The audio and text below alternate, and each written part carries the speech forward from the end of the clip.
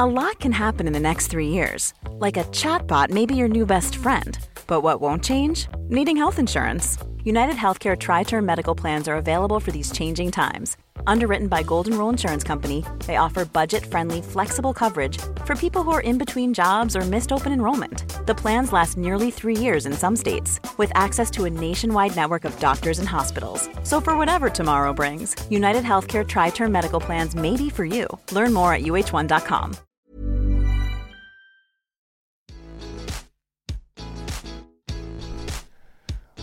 All right. Welcome back, everyone.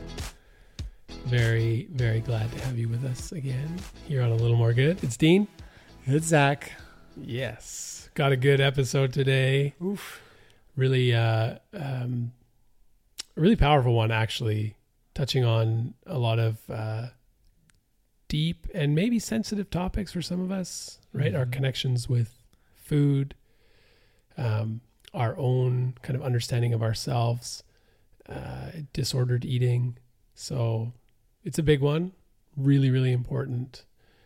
And I know that I came away from this conversation with just a whole bunch of new insights and wisdoms on how our relationship to food and ourselves and understanding who we are is like a really, really vital part in terms of growth and health. Definitely. Yeah, I felt like I learned a lot. That was a conversation that, I haven't really had before. So I felt, a lot of light bulbs turned on that aren't going to turn off anytime soon. Yeah. I think it'll allow me to hopefully navigate the human experience with more empathy and understanding and acceptance, and just some admiration for Kate Horsman. Yes. You're probably all wondering, well, who is this guest? Kate. Oof, she's great. It was so fun. She's so cool. Yeah. Yes. And like really, really great to talk with, and just what I loved about her is she's so intentional. Yes. Like even as you'll hear throughout the conversation, like some of the questions, like she just really took a second to like think about what she wanted to say. She takes pause. Yeah. Which I think is such a good practice. Yeah. And often on the podcast and in situations, even in just regular conversations, we don't allow for like just a pause or a beat or like some quiet space.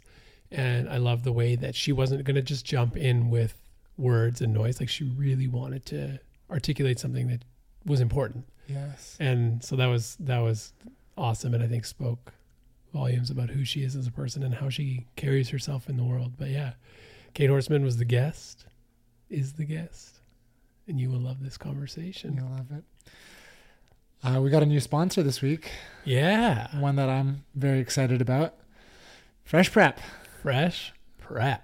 And I have been a fresh prepper. I call myself a fresh prepper. That's like the insider lingo, yeah. The insider term. I've been a loyal, every week fresh prepper for almost 5 years.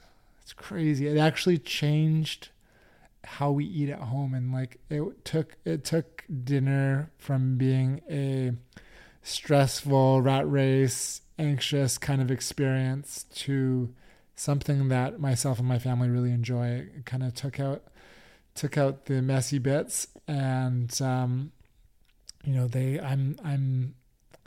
a passionate believer in what they are creating in the place. So Fresh Prep is a meal service. They have amazing recipes on their website, tons of vegan, plant-based options, and they do a great job at supporting local purveyors, local small businesses, local brands. Like there's like always the best add-ons. I really admire how they like are so inclusive to local small business collaboration. So cool. Anyways, they take the hard work out of creating a meal. All of the ingredients are packaged and ready for you. And they've got an easy to assemble, easy to create recipe that goes with those ingredients, and how to take it from, in a bag to on your plate. And it's usually honestly 10 to 15 minutes. And if like a dum-dum like me can do it, I feel like I'm like a toast and butter. Like if the family's out and dinner's on me, I'm like, I'll just make some toast. Yeah.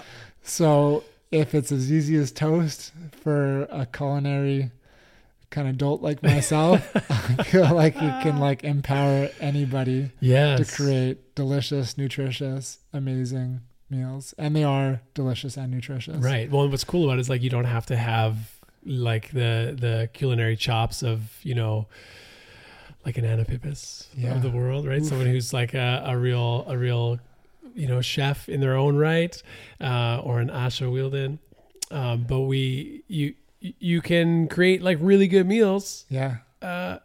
With like relative ease. It's not like you're sacrificing quality or ingredients to like be able to make something. Like it's really good local ingredients, packaged, put together, pre-chopped, like ready to go to just like get it cooked and make a healthy, delicious meal. Yep. Takes out all the excuses. It really does. And the one thing, just looking over their website and kind of getting more familiar with some of the cool things about them that I really wanted to share was like zero waste. Yeah, they've got zero waste options. I think they might be like the first like meal prep service to have a zero waste option, which is incredible. I remember like that was one of our thoughts when we first started doing meal delivery, meal prep services, and we're like, oh, but there's all these plastic bags and all this waste. But Fresh Prep, they went into that corner and acknowledged it, and they came out with a solution. And I think they're like the first to market with like a zero waste meal prep kit. So cool. Yeah. Just shows you like their commitment, right? Beyond just providing like good meals and being like a sustainable business, but they kind of really care about the environment. Yeah. And they're doing it. Like they're making ground where other people haven't stood before. They're walking the talk. Yeah. Which I really love and respect. So Fresh Prep. There you go. Last night, I'm just thinking about the Fresh Prep we had yesterday. We had this like pumpkin soup that had like squash or yams or something awesome with this like kale salad. And I was like licking the bowl. Yes. It was so good. I wanted more. But the kids love it. They team up with local chefs to come up with recipes. It's having like an awesome, recipe development team on their own end. I honestly can't say enough good about Fresh Prep. So it's such a value alignment to have them on as a sponsor, because I've been, singing their praises for 5 years. So Fresh Prepper. It's very natural for me to fully endorse and give all the thumbs up for what they're doing. Yeah. Definitely creating a little more good when it comes to making dinner an easy, awesome experience. Yeah. Love it. So you got to check them out. Follow them on Instagram so you can kind of see what they're about as an organization. Also, like some of the delicious foods that are available. Simply freshprep.ca. You'll find them everywhere there. Facebook, even TikTok. They're Pinterest. on the TikTok? They're on the TikTok. Yeah. They've got all the social medias. And of course, check out the website to be able to go through and look at the menus, and also place an order, www.freshprep.ca.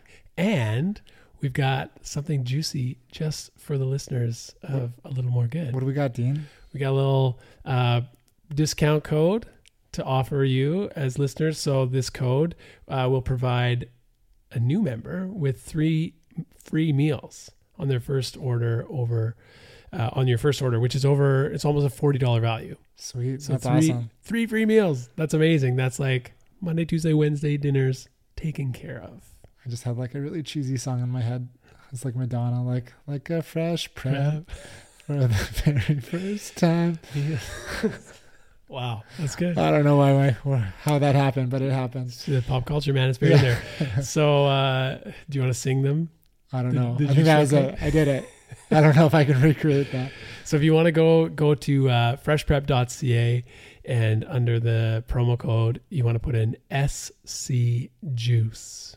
That's your juicy. Is it all caps or? It's all caps. All caps. Okay. All caps. SC Juice. SC Juice, all caps. For three complimentary, delicious, nutritious, amazing meals. So you don't want to sleep on that. Make sure you get it. And also be part of the community. Take a picture, right? That's what Instagram's for. Take a picture of your dinner and use the tags #FreshPrep. And if you have one of their zero waste options, hashtag fresh prep zero waste. And then people can see that you're part of the movement. Yep. And like it. Like it. They will like it. Enjoy it. Yes. And you will like it because it's delicious. I hope you like it even half as much as I like it, because I like it a lot. There you go. You too can be a fresh prepper. You too can be a fresh prepper. There we go. All right. So check them out. Get those meals. I know you won't regret it. Yeah. And I mean, maybe there's no better segue into today's episode than talking about healthy, delicious food and how it nourishes us and feeds us, but recognizing that sometimes it's a process to get there, right? Just like cooking a meal can be a process, and Fresh Prep wants to take a lot of the hard work away from us. Our conversation today with Kate, diving into the hard work of looking after ourselves and our relationships with food, and how we can walk in the spaces of healing and coming back to ourselves. And so we really hope that you enjoy this episode as much as we enjoyed it. Yes, tune in. Thanks, guys. All right, here we go. Hi, guys.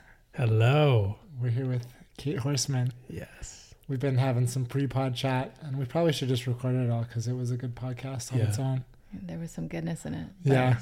We'll try and we'll try to recreate it. We'll get into it. That was like us cultivating the fertile soil of conversation from which beautiful nuggets of wisdom shall grow. Yep. There we go. Let's make it so. The field is ready to plant the seeds. Okay. I'm going to kick things off here with a question that you shared on Instagram. Okay. And then we'll get going. Okay. Okay. So you said, this is a question I ask myself frequently. Hopefully you do too. The question is, who are you, Kate Horsman? Answer without name, title, things you've done, or who you are to others. Yeah, I did just ask that, didn't I? That's a tough one. I saw that. I'm like, oh, I'm going to throw that back at Kate, because that's a, I think so many times people ask, like, the first thing they ask, well, what do you do? And then there's a hierarchy right away from like placing the importance of your job or projecting your own, insecurities or securities on what someone else does, strictly speaking, for a living. Yeah. But I don't think that is like a value-based question on like, are you a good person, or what do you want the world to be like, or what lights you up? Yeah. And I would add to that too, that another way that we are starting to identify a lot beyond, before I answer that question, that we're also identifying with this thing, like, what is your story? Yes. And that one also feels really uncomfortable and also not necessarily, I just think it changes to like reduce ourselves to like what our story is. Like my story today is very different than it was yesterday, as it was 5 years ago. And I do not want to reduce it into something that it just feels like it's so distilled that someone will be able to get it and do like for it to be tangible. So yeah, like I really appreciate that question. And I often think of like, how do I integrate asking that question into like our meetings? Like if I wasn't to know you both, like how would I introduce this question? Yes. And so that I'm still figuring out. But that question, the first time it was asked of me, I was actually at the Show Press Center. Do you guys remember when that was in Vancouver? Yeah, down on like, it was downtown. And, and Danielle, what's her name? Danielle. That was actually maybe where I first met Danielle Mika. Yes. Yeah. Yes. Oh, interesting. Okay. So wonderful yoga studio, and they did workshops, and it was the same question. And there was three words that came to me, and it's still every time I ask this, they're still there, and I think there's room for them to shift. But it's that I'm a teacher, and that's not what I do, but I'm a teacher.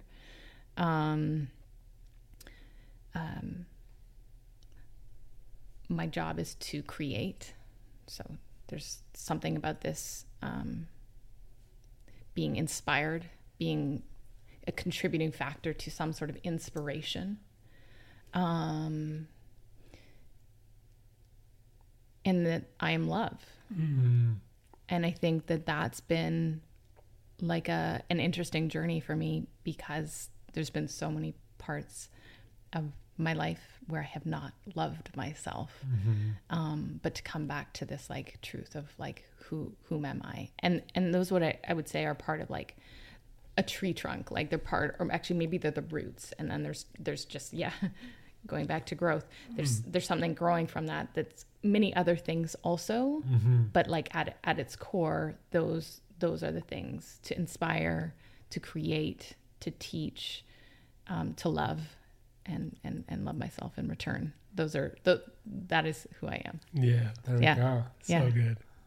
Does it get you guys thinking? Oh, for sure. Yeah. Well, Zach, sure. you sent me that. It was in the WhatsApp chat. Yes. You sent it to me and I was like, oh my gosh, this question is like fire emoji on repeat.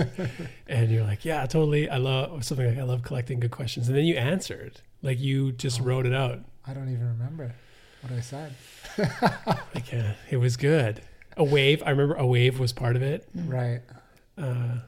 Anyway, it was so good. I do have I did this like workshop years ago with Judy Brooks, who Devin Brooks is my name, you might know, and part of it was coming up with your like mission statement, and I think that kind of gets to the core or the foundation of who you are. And mine was planting seeds that change systems or something along those lines. And I kind of do resonate with this idea of just planting seeds and not being like connected to the outcome.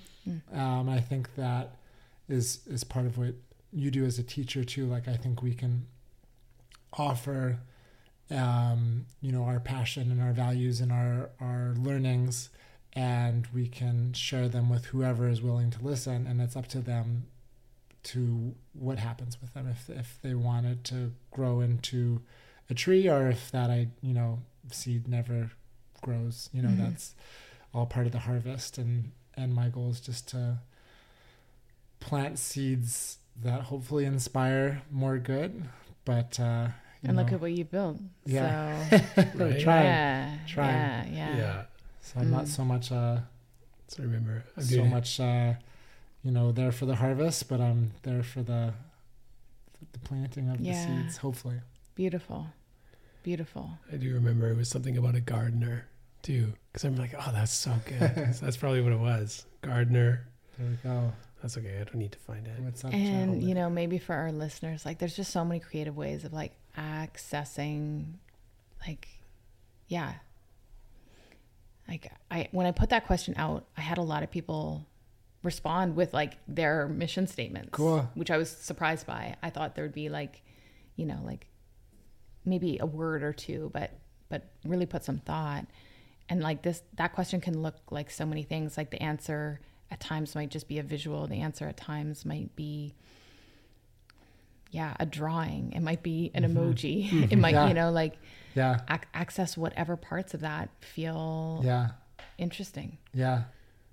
There you go. Well, I love that it's like evolving too, as it should be, right? Yeah. Like to your earlier point, like we're not just a truncated version of a story that is like completed, because that's certainly not true. If we're still breathing, it's still unfolding, but that these are more of like a time capsule or like a date stamp of like, this is my current best understanding of myself. It's like these 4 or 5 words or this mission statement, but this isn't exactly like, this isn't me forever, right? And that maybe there are some core elements, like these 3 things are like my pillars or my foundation, but out of this springs so many things. And for a season, it might be this and this, but then in another season, like it's these things, but they're still all connected to like these core values, right? Yeah. And I think that's important work too, is like distilling, understanding to strip away, like I'm not my job, I'm not my role as a partner or as a parent or as a this or that, but saying, who am I really? And how that's linked to like, what are the things that I value, and how does that shape and reinforce like who I am and how I show up in the world? Yeah. Yeah. When you're working with your clients in your community, when you're like talking about story and attachment, how we attach ourselves to these stories, do you find people tell a story that's like aspirational of themselves, or like kind of reduce themselves to like a lower denomination of who they can be? Yeah. Unfortunately, I would say the latter. I think that there are occasions, and like, let me tell you, when I hear them, they feel, oh, it's such an absolute privilege. It's a privilege anyways to hear any part of someone's story. But yeah, for the most part, I think there's something in our nature and in our culture and what we're moving through that, like, it's far easier to look at all that is wrong than all that is right. Yes. And part of the process of that I'm working through with humans, working through with recovery, is like reminding yourself of like of all the ways that you are right, that you are not wrong, and that you're not broken. You know, like the systems are broken. You are not. It's like remembering that wholeness. So yeah, it takes some steps to get there. And again, it's absolutely breathtaking when someone can articulate the aspirational version of themselves. So if someone's stuck into a story that they're, failed at something, or they can't be something, how, because like you're saying, it's just a story that we've attached to ourselves or gotten into the habit of believing. What are some steps people can take to change their story? Yeah. I mean, I think one of the ways, I just think it's so important to acknowledge that,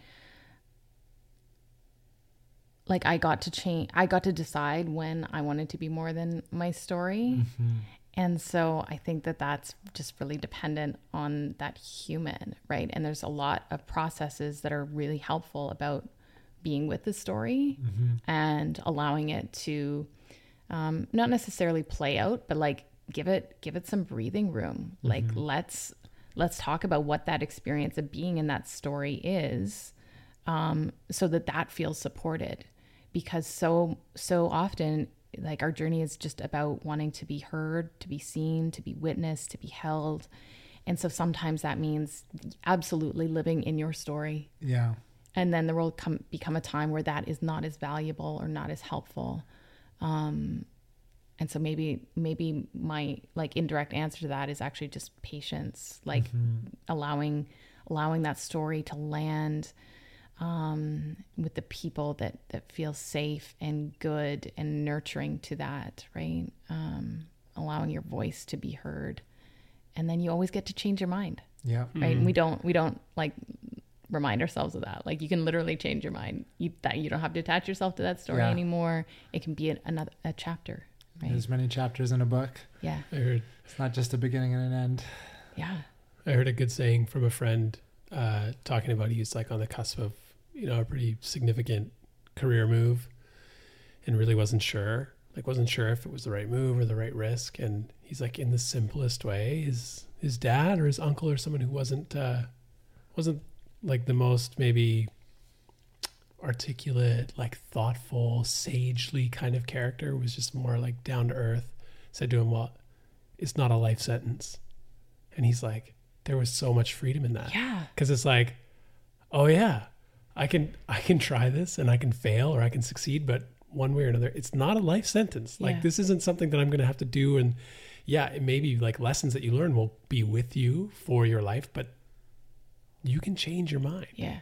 You can stop doing something that you're doing or start doing something that you've always wanted to do. Like, we have the power. Yeah. I think, and the other thing, I mean, I'd love to hear your thoughts. Like, we live in such an instant gratification kind of world.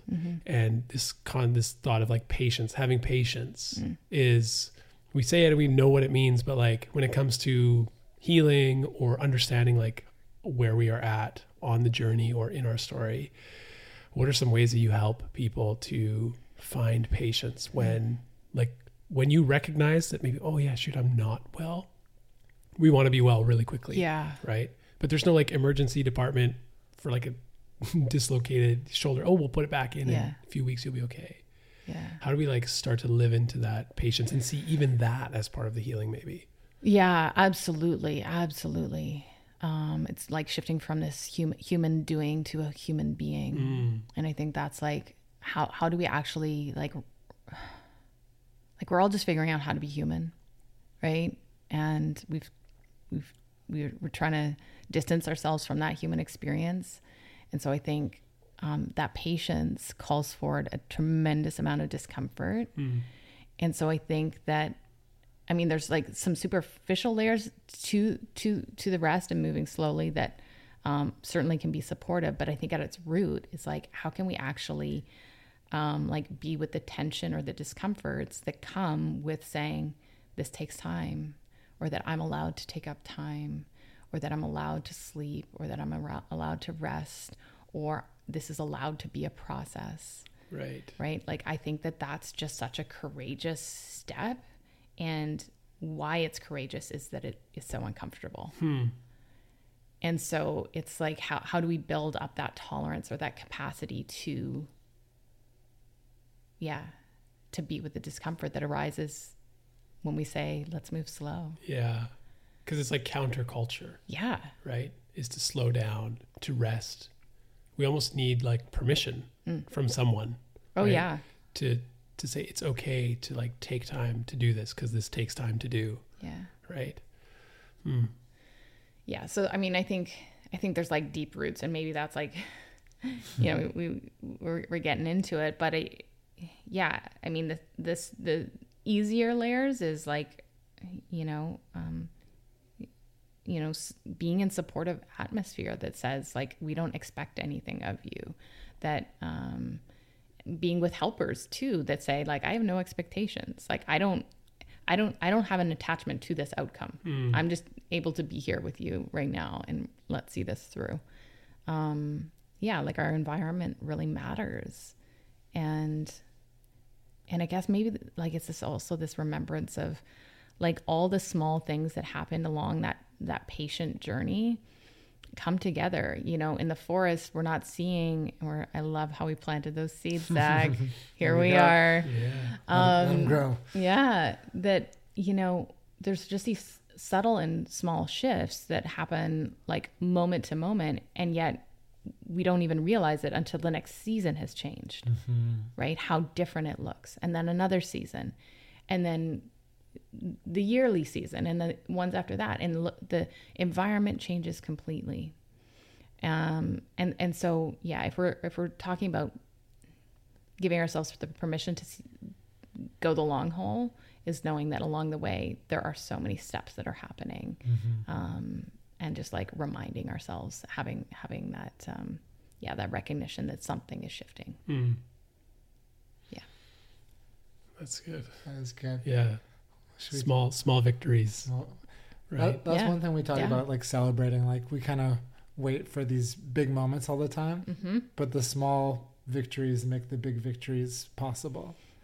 You know, sometimes, like you said, like getting out of bed can be a small victory. Yeah. And that's where kind of we can build towards those bigger things. Yeah. Sometimes that feels like a rebellion on its own, just waking up and getting out of bed. Yeah. Isn't that the truth? And we can take that for a small victory and celebrate that.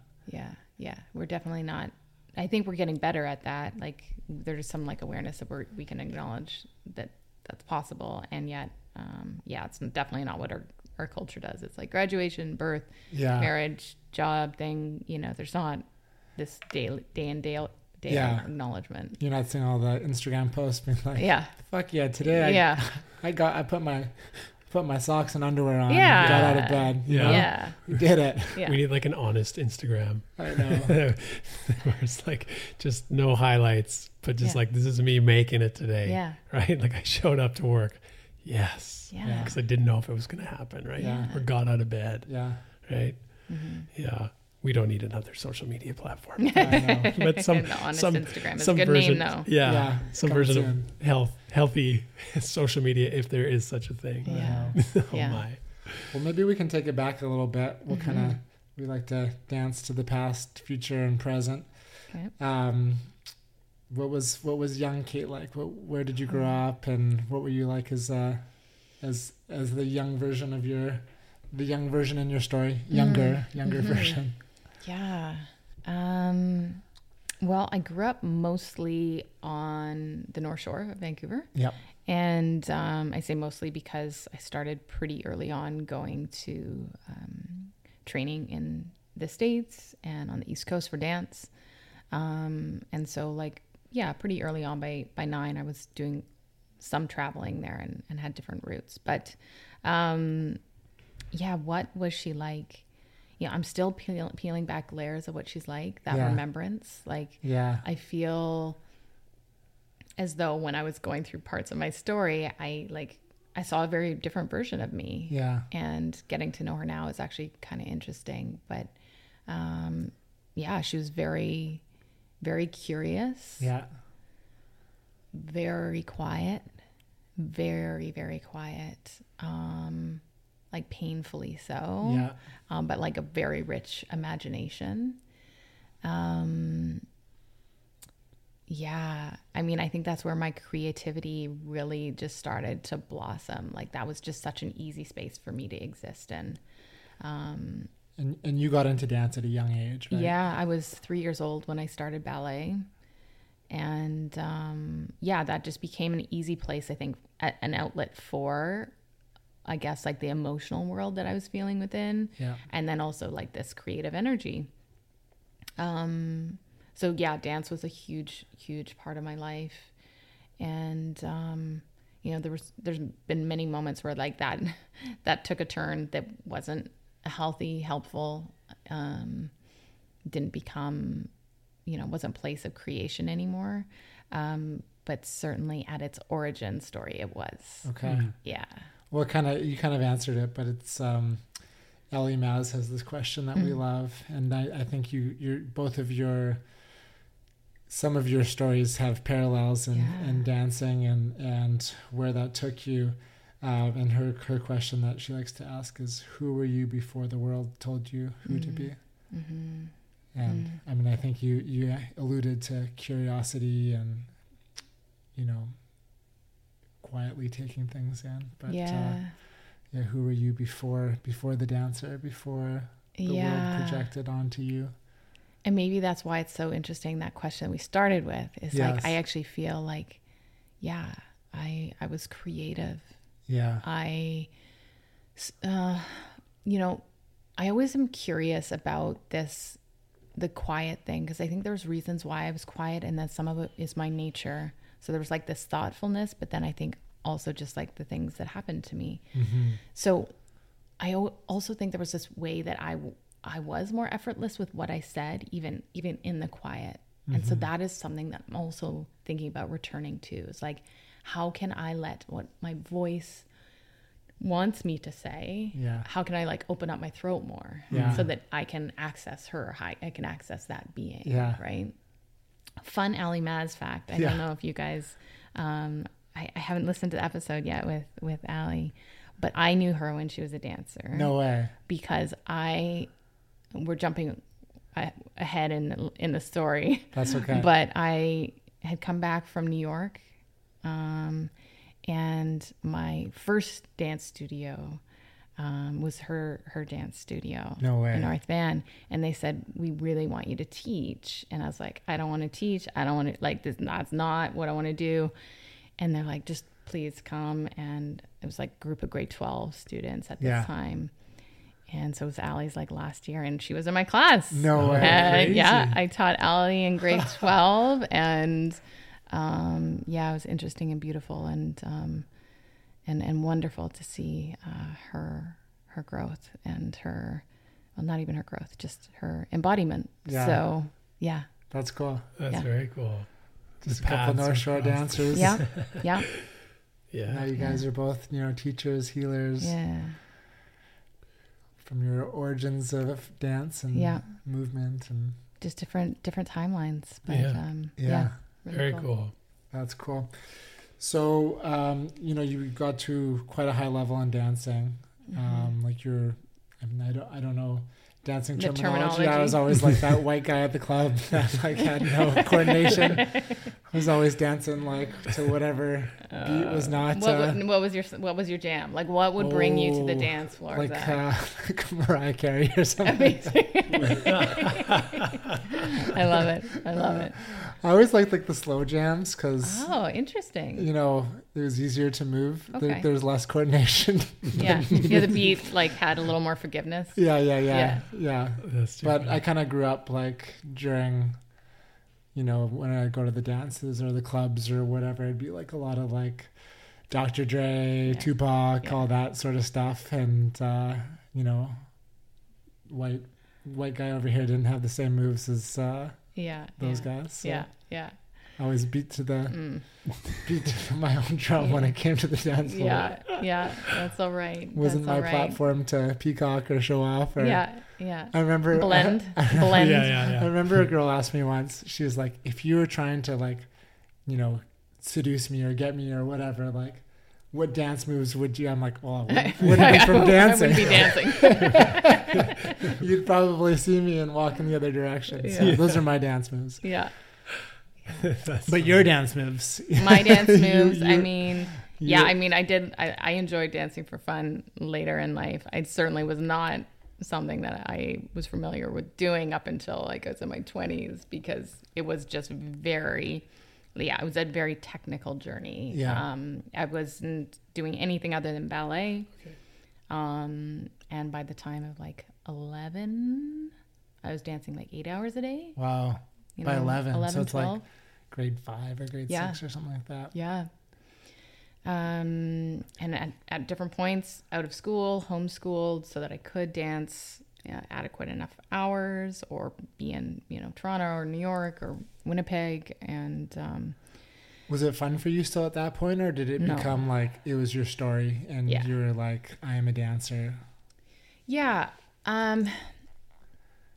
Like, did it wasn't fun. It wasn't fun. It wasn't fun. Like I feel like probably by the age of 12 or 13, something shifted. Yeah. Where it was very much like I really wanted to accomplish something. Mm-hmm.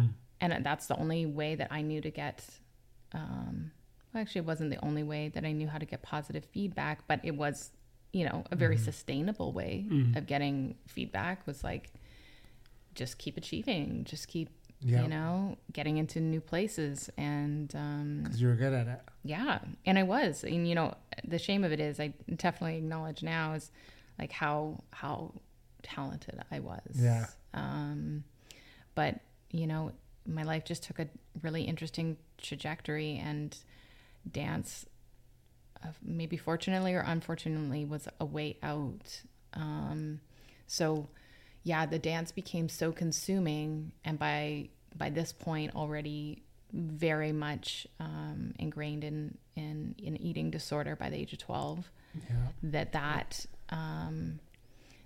the only way that I could heal that was to remove myself from dance, and that was my I wouldn't say my choice, but like, yeah, my journey. I didn't see a world in which I could coexist in getting healthy and being a dancer. And so it like, it really took away, it robbed me of my dance. Wow. Yeah. Was that a long decision-making process, or did you know pretty quickly, like you talked about earlier, like supportive environments? Not attached to like outcomes, and obviously that wasn't there in the dance community, at least that you were in. So was that what was the kind of like timeline on that? Did you have to sit with that for a while, because it's a big part of your life, your identity at the time? Yeah. And to say like, did you try to do both at the same time, or was it like a pretty quick? Well, yeah, good question. I did do both for some time, so they were coexisting in the space, but one is becoming much too large. Right. And at that point, it was almost like easier to give in to the physicality of like what was happening to my body than to fight for myself. Wow. Which is, you know, it's sad in retrospect, like to like that's heavy. But it made sense at the time. So by the time I had to step away, you know, my body was very, very ill, and it didn't seem to matter much to me that I was leaving that behind. Right. Yeah. Yeah. Wow. All right. I've got a lot of questions and curiosities. Yeah, go for it. I want to talk about, you know, disordered eating and body image and diet culture and intuitive eating and all of that. But before we get there, like, did you find, we were talking about chapters and stories, once you stopped dancing, did you find you had to create like a new story for yourself, a new identity? Yeah. I'm still doing that. Okay. I was going to say, what was that like? But I guess what is that like? Yeah, I'm still doing that. And it's acknowledgement of that. Like, I'm still doing that all the time. I don't think that at the beginning, I necessarily realized that I had to create another identity. Yeah. But once I was able to like move out of survival into like, okay, I'm an alive human. Yeah. Then that started to come into play. And at times that was too daunting to look at. So I think there was ways where it was like easy to look for things that would give me attention, like people with my style, I moved into styling, I did home stuff, I did, you know, it's kind of these things that had a similar, I acted for a while, which I don't often talk about. There you go. I could see you on the big screen. Thanks. And I did those things that I felt like could give me some of that similar feeling, that experience, but nothing really stuck. And so I think that's where it's taken me on like maybe a more spiritual journey to understand like who I am without the dance, who I am without those identities, and coming back to me, because to be honest, I mean, this is maybe some ways in which I think a little bit different about the process of recovery is like, I never wanted to invest that like the person that I am now is like me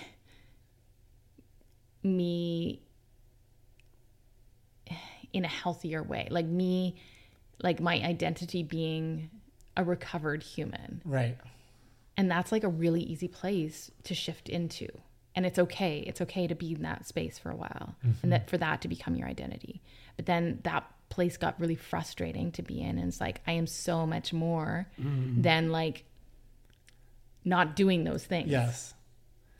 Yeah. Oh, that's interesting. Yeah. Because like people in like AA and NA, they talk about how it may have been like years and years and years, but they'll still say like, oh, I'm in active recovery. Yes. Yeah. Right. And it's part of that big identity piece, which again, isn't like right or wrong. No. Like it's not a judgment statement, but it's interesting that you would see yourself there rather than like, I am recovered. Yeah. And now this is like who I'm becoming. Yeah. Yeah. I just think of it like, if we were like to pull the film up off of ourselves, is like the parts that were disordered or the parts that have addiction or the parts, you know, those are the layers. And we're just like, we're kind of like pulling them back to like access like who is inside. I think of like, oh my God, I don't even know if you guys have seen the movie Cocoon because it's so old, but like that, like, you know, alien glow life form, within, you know, like getting back to that instead of like the reverse happening, that there's something inside me that's wrong. And therefore I am that person that has to be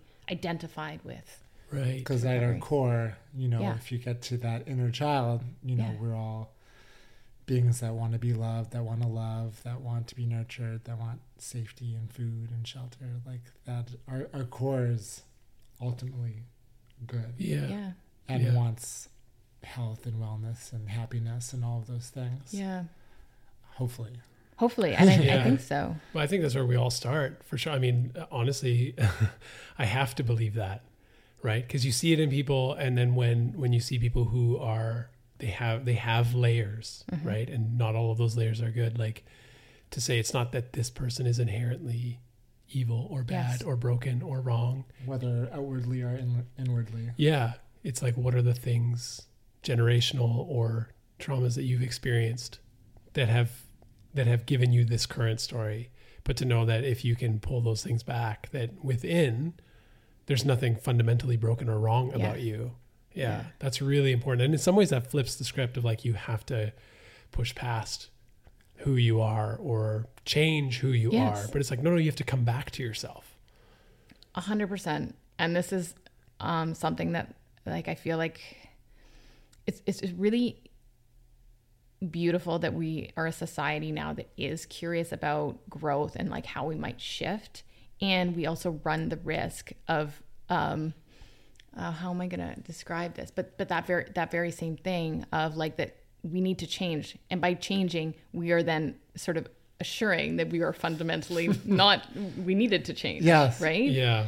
When it's just like, how do I come back? How can I move an inch towards myself today as opposed to like an inch farther away from myself? Yeah. Right. How can I really belong to myself instead of abandon myself?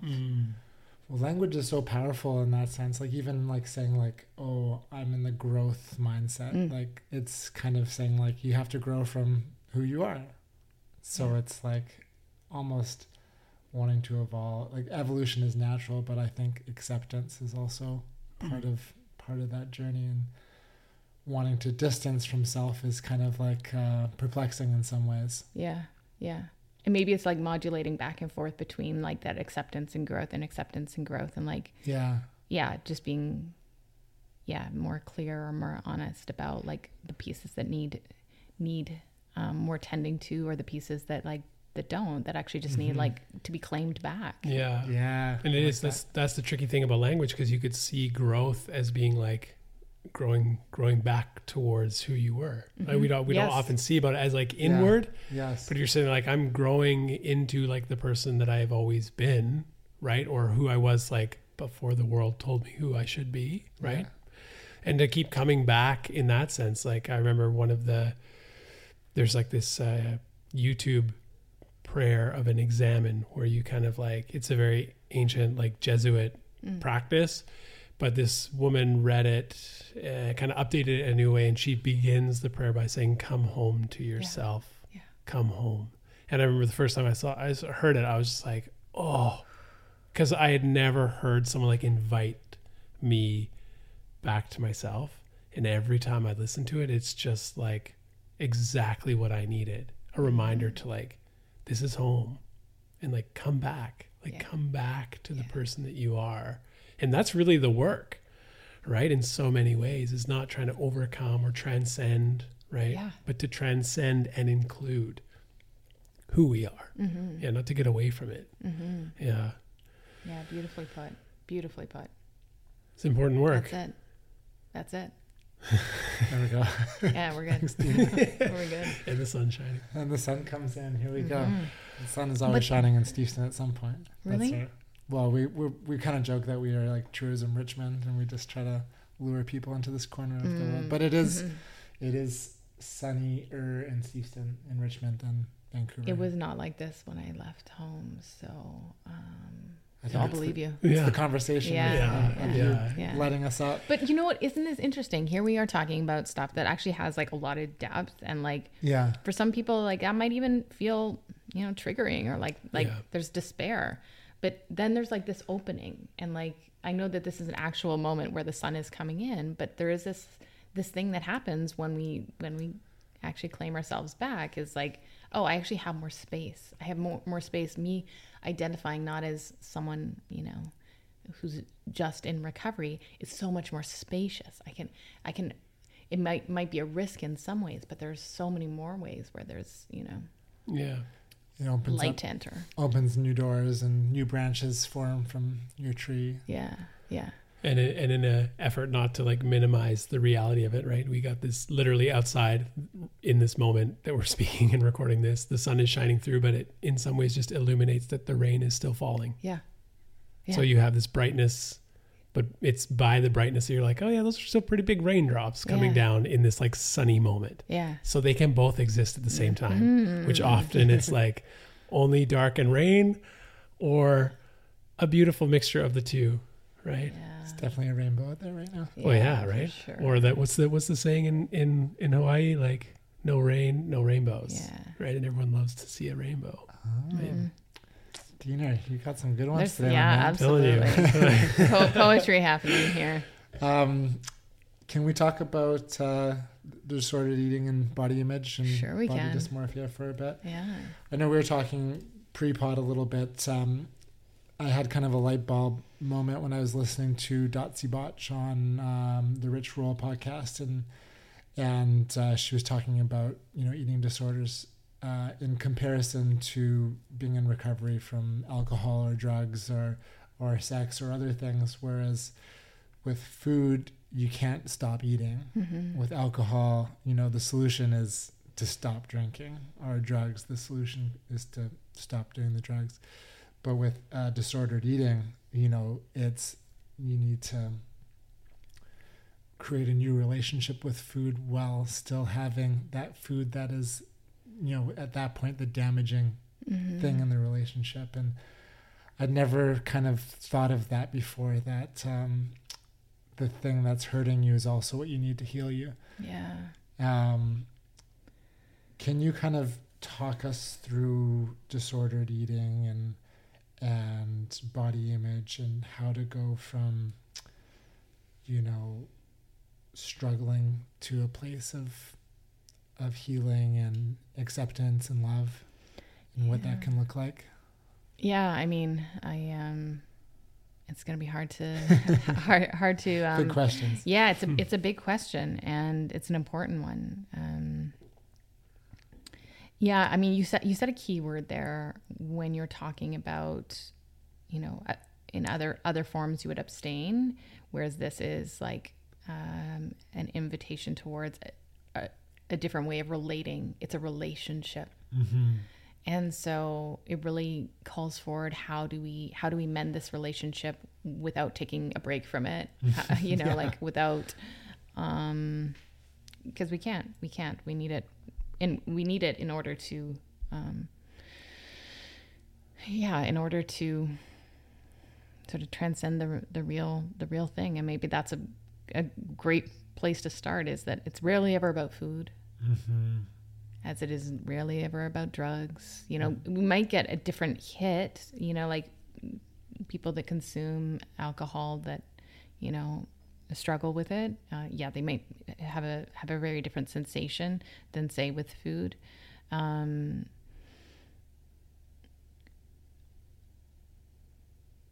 But it's, I just want to pause. I just want to pause and thinking about this and what feels helpful for people to know. I think there's just like such a spectrum of the way that people struggle with food. Of course. And the cool thing that is happening is that we're talking about it, like we're talking about it right now. Mm-hmm. And someone may be listening and be like, I actually think, like, if I'm giving myself permission, that like it feels like something is off here. Like I don't feel happy or easy in this relationship.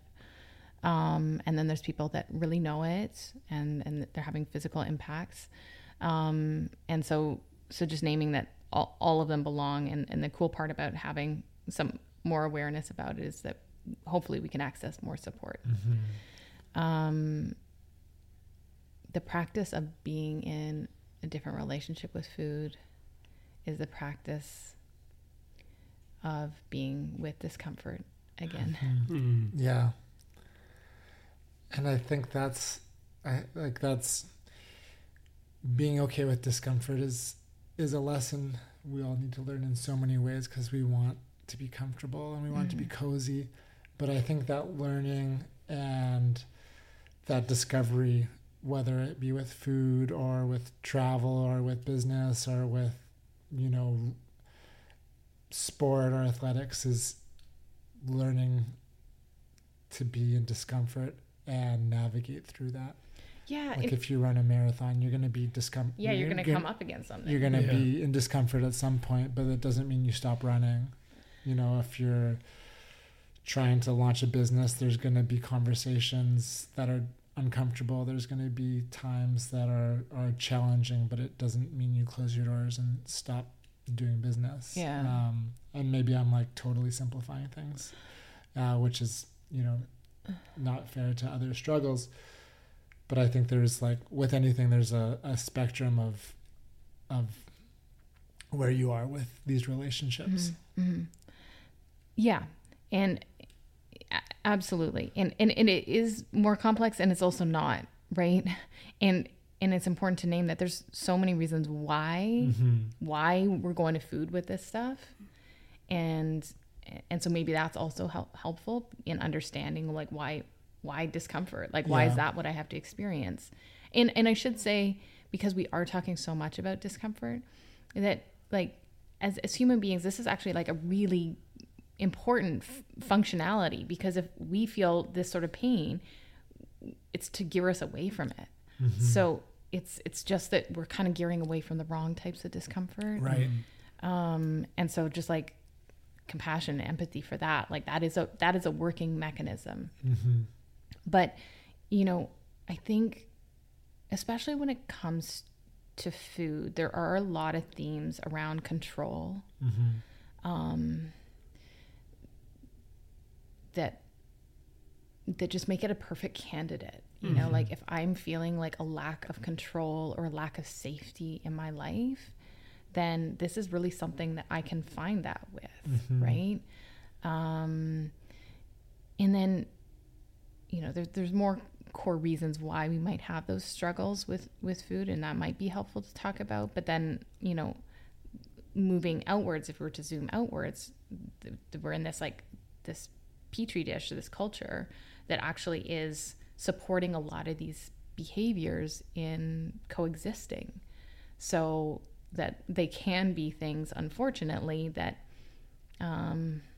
do kind of go unnoticed. We talked about how, you know, people might comment on someone's weight or saying you look so much healthier, and these are the things that actually feed this sort of negative, really critical voice within that has control over food. Yes. Right.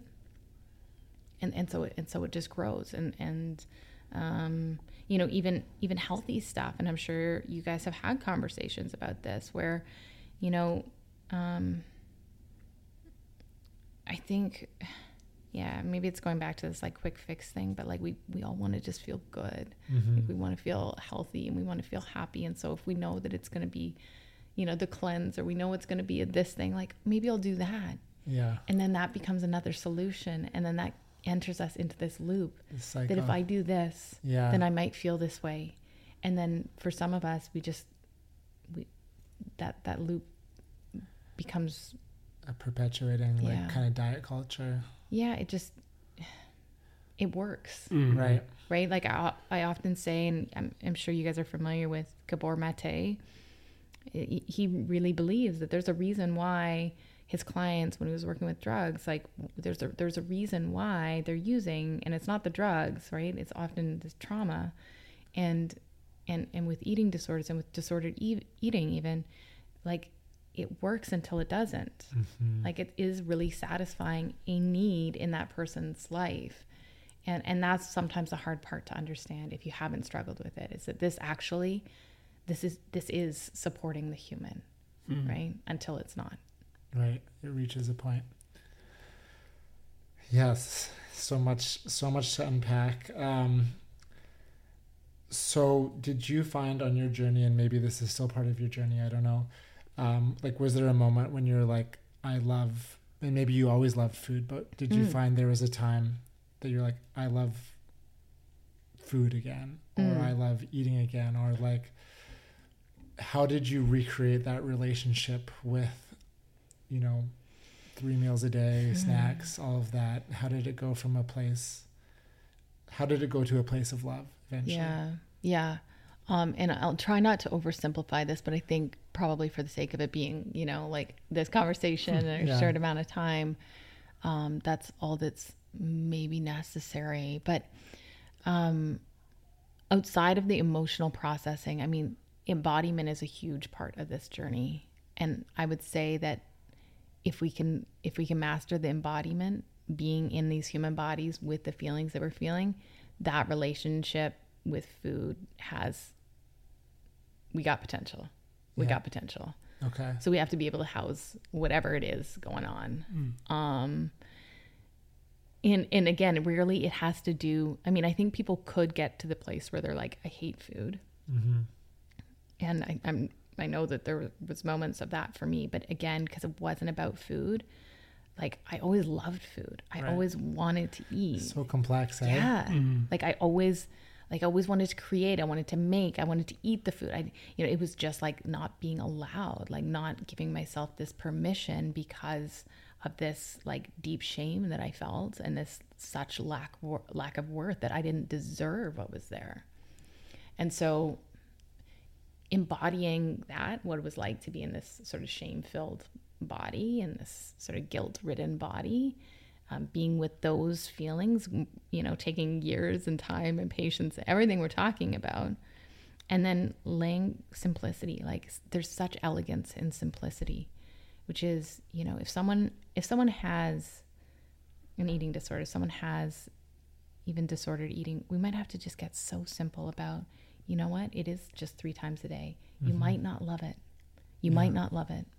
But that's where it just begins, because your body is trying to trust you. And so you got to lay the groundwork so that your body knows that you got it. And once that happens, then it's like maybe there's a give and take. Okay. Right? So it's like almost this deep programming or unlearning of like, those behaviors that I felt like were really healthy for me are not so healthy. So it just has to look like a bit of a formula. And I think that's probably the only place a formula really works. But it's like, in order to inhabit this body and be willing to be with what's there, I'm going to eat 3 meals a day, and I'm going to eat three snacks, and I'm going to explore in time what intuitive eating looks like. And we're big on that one right now, right? Yeah, let's talk about that. Can you share what intuitive eating is and why it's important?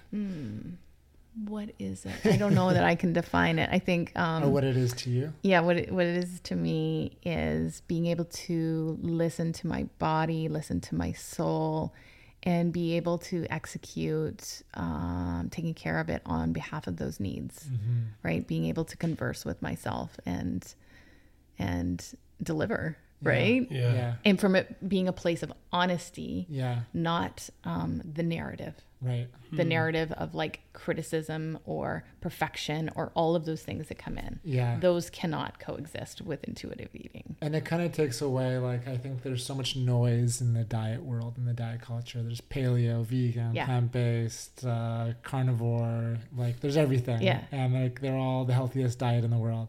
Yeah. It kind of like is like, push that away. Yeah. I'm going to like take in what feels good for me. Totally. Totally.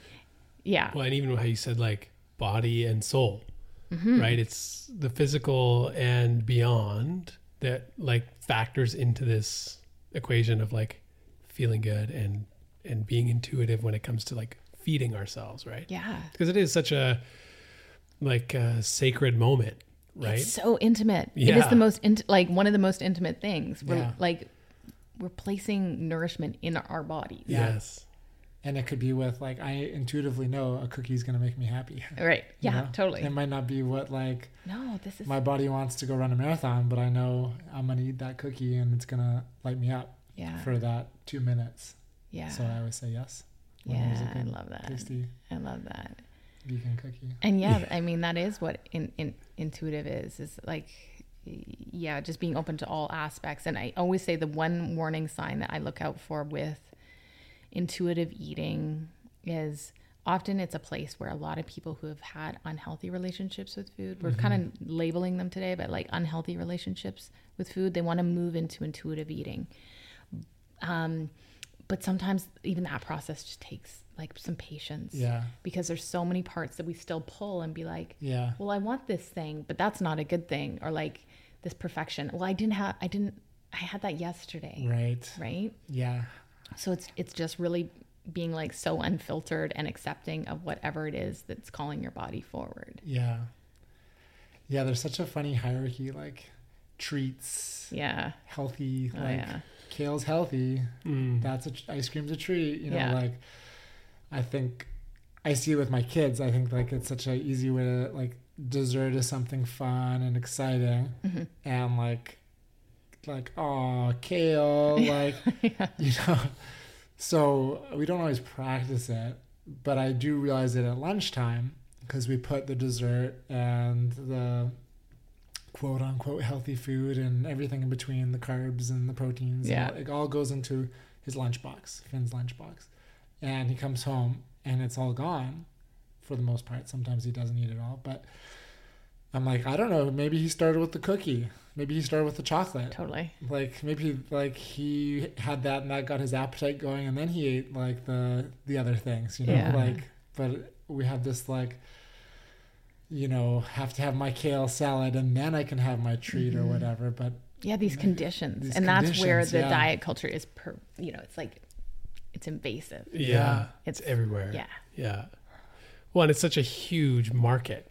Like we're talking so intimately and personally, but like the flip side of that is like, there are so many people with dollar signs is all they care about, and nothing sells like a diet. Yeah. And the whole root of it is preying upon the fact that people aren't satisfied with themselves. Yes. And they feel like I can follow this thing or pay this money or do this, whatever it might be, in order to like be better. Yeah. Or finally achieve the quote unquote perfect body, or eat this many calories so that I can be in a calorie deficit to like lose these extra 5 pounds that are like so hard to lose according to this magazine or this Instagram post, or looking like this celebrity selling whatever kind of tea on the gram. Yeah. It's like the promise of being able to be a different person. Yeah.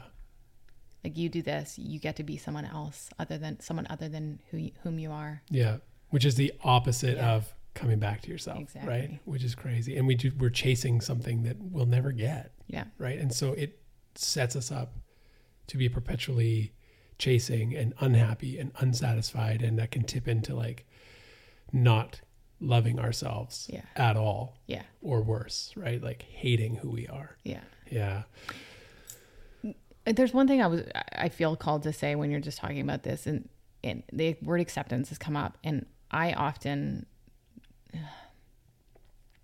sometimes people don't like when I bring in the word acceptance into this journey because they want to be able to love themselves. And they've gone from like this hate into love, or that's what they would hope would happen. Yeah. But the acceptance has to be, it's the gateway. Right. And it's not alluring as like, I love myself, or it's not alluring as some of these body positivity statements, but it's a place in which we might actually get there. And so it is one of the most important, crucial parts. It's a step. Yeah. Oh yeah. It's a part of the process. Yeah. Yeah. I've never thought about that way. Yeah. Because it is so, you want to be like, I love myself. But to even say like, I accept myself. Ooh, that's like right in the present. 100%. And that's a weird statement to even say, because nobody's talking about that. Yeah. Can you just accept? Because it has to be like, be better. Yeah. Keep going, grow, extend, go beyond. And to just say, no, like, can you just accept who you are? Yeah. And like, not even necessarily like, I don't hear you say like, be happy with that. Nope. But just like find neutral. I accept this. Yeah. Ooh, and that's a practice. And that's why, and there is a little bit more awareness coming forward about, the challenges with the body positivity movement is because it actually has a way, not meaning to, that it distances people that feel like they can't access that. It's like it dismisses, like if I don't feel good about myself, then again, there must be something really wrong with me. Yeah. But opening the door to this neutrality just says like, one of my greatest affirmations is like, here I am. Here I am. Here I am. Like, just like nothing need be different. Here's me right now. And we'll take stock in the next point. Right. And that's the life-changing work of acceptance. And I think we just kind of look at acceptance sometimes like it's apathetic, like it's choosing. It's just not as appealing. It's like you're not doing the full work if you're not getting to the point where you love yourself. But actually it's maybe harder. It's harder to sit in a place of acceptance and be okay with that. Right. Or just like, no, this is me right now. Here I am. Is that something that you like journey towards with people that you're working? Yeah, absolutely. And that's where I think some of my work in mindfulness has come in and filtered through my own personal experience with acceptance. But yeah, so if we are, taking that sort of formula that I mentioned, like where someone's just like learning how to eat again, it's like, how can we infuse that with acceptance? Like, here I am, this doesn't feel good, and I can do this, and I can be with this. And so whether it's actually how we're relating to food or it's how we're observing our body, that has to be part of the road that we walk, right? And it just helps to build that capacity of how much tolerance there is in this space to actually, belong to ourselves. I think acceptance in a lot of ways leads to possibility too. Like if we accept I am here and we accept our surrounding situations, we're able to make decisions that will allow us to go where we want from there. Like I think sometimes I use sports analogies because it's simpler for me to understand things. But if you accept, like, I can jump this high, or I'm physically capable to do this, or when you're in dance, you like accept what you're naturally given. I think it allows you to be the best version of that version of yourself, because you're not trying to be Michael Jordan, or you're not trying to be Wayne Gretzky. Like you see kids on the basketball court, like going like Kobe or MJ, and they're trying to like mimic someone that they can't be. Right, when they're just like, if you're just like, here I am. Yeah. You might be able to become a better version of that player versus trying to like set your sights on the best. Yeah. I don't know. Yeah. I'm rambling here. No, not at all. Acceptance all around. Yeah. There's a quote on your Instagram. You have lots of good quotes. Yeah. Thanks. If you're listening to this and you don't follow Kate on Instagram, as if anyone needs more quotes in their lives. No, but some. I love good quotes. Some you can unfollow. Some quote accounts you can unfollow. But yours, I love when I see them, and oftentimes you'll layer them, and it's on like a theme. But one I was like, I swear, I had seen this, and you posted it about a month or so ago now. But it was on the topic of embodiment, which we've been talking about. And then kind of this, as soon as you said like neutral, like feeling neutral towards it, you have this great quote. And I just want to read it out. And if you have anything to add, please do. You say, embodiment is not about feeling positive in your body or with positive, negative or positive emotions or sensations for it, but rather it is the ability to remain within your feeling body despite it all. Exactly. So good. Exactly. Because that's just like, when you're like, it's neutral, here I am. Like that was like, you said something like this. Yeah. And I think that's why, like, that culture that's sort of obsessed on like, maybe like toxic positivity, where we kind of get that thing where like, ooh, if this doesn't feel good, then something needs to change. Yeah. And it's like, no, maybe I just need to allow myself to inhabit it. I think that old adage that like we think when we start to cry that we'll never stop crying, and it's like it hasn't happened yet. Yeah. Right? So like if we actually, but what will influence that from happening is us shutting ourselves off from those emotions. Yes. That it'll keep touching into every aspect of our day. So yeah, it's about being in this feeling body, this feeling human suit, and deciding or claiming ourselves within it. So important to not cut ourselves off from who we are and what we're experiencing. Yeah. We were talking about Jonah Hill's post before and how that, created some waves, and he basically said that it's not a positive experience for people to comment on his body, so please stop.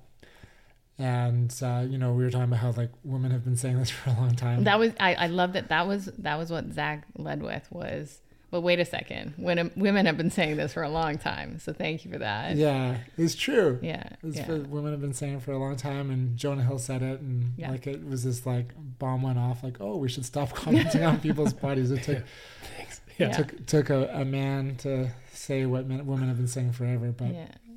I think the core of what he's saying is really important. And I think like maybe I'm simplifying too many things today, but I think like we never go into a forest and like judge a tree or a plant by its size. And we're like, that tree is too big or that tree is too small or like we can just appreciate nature for what it is, but we like project these harmful ideas onto people based on how they look. Yeah. When it's really should be how do you feel? Yeah. Like, do you feel good? Who are you? Who are you? Are you happy? Yeah. But how do we change? Where does it start for culture to stop projecting their shit onto other people's bodies?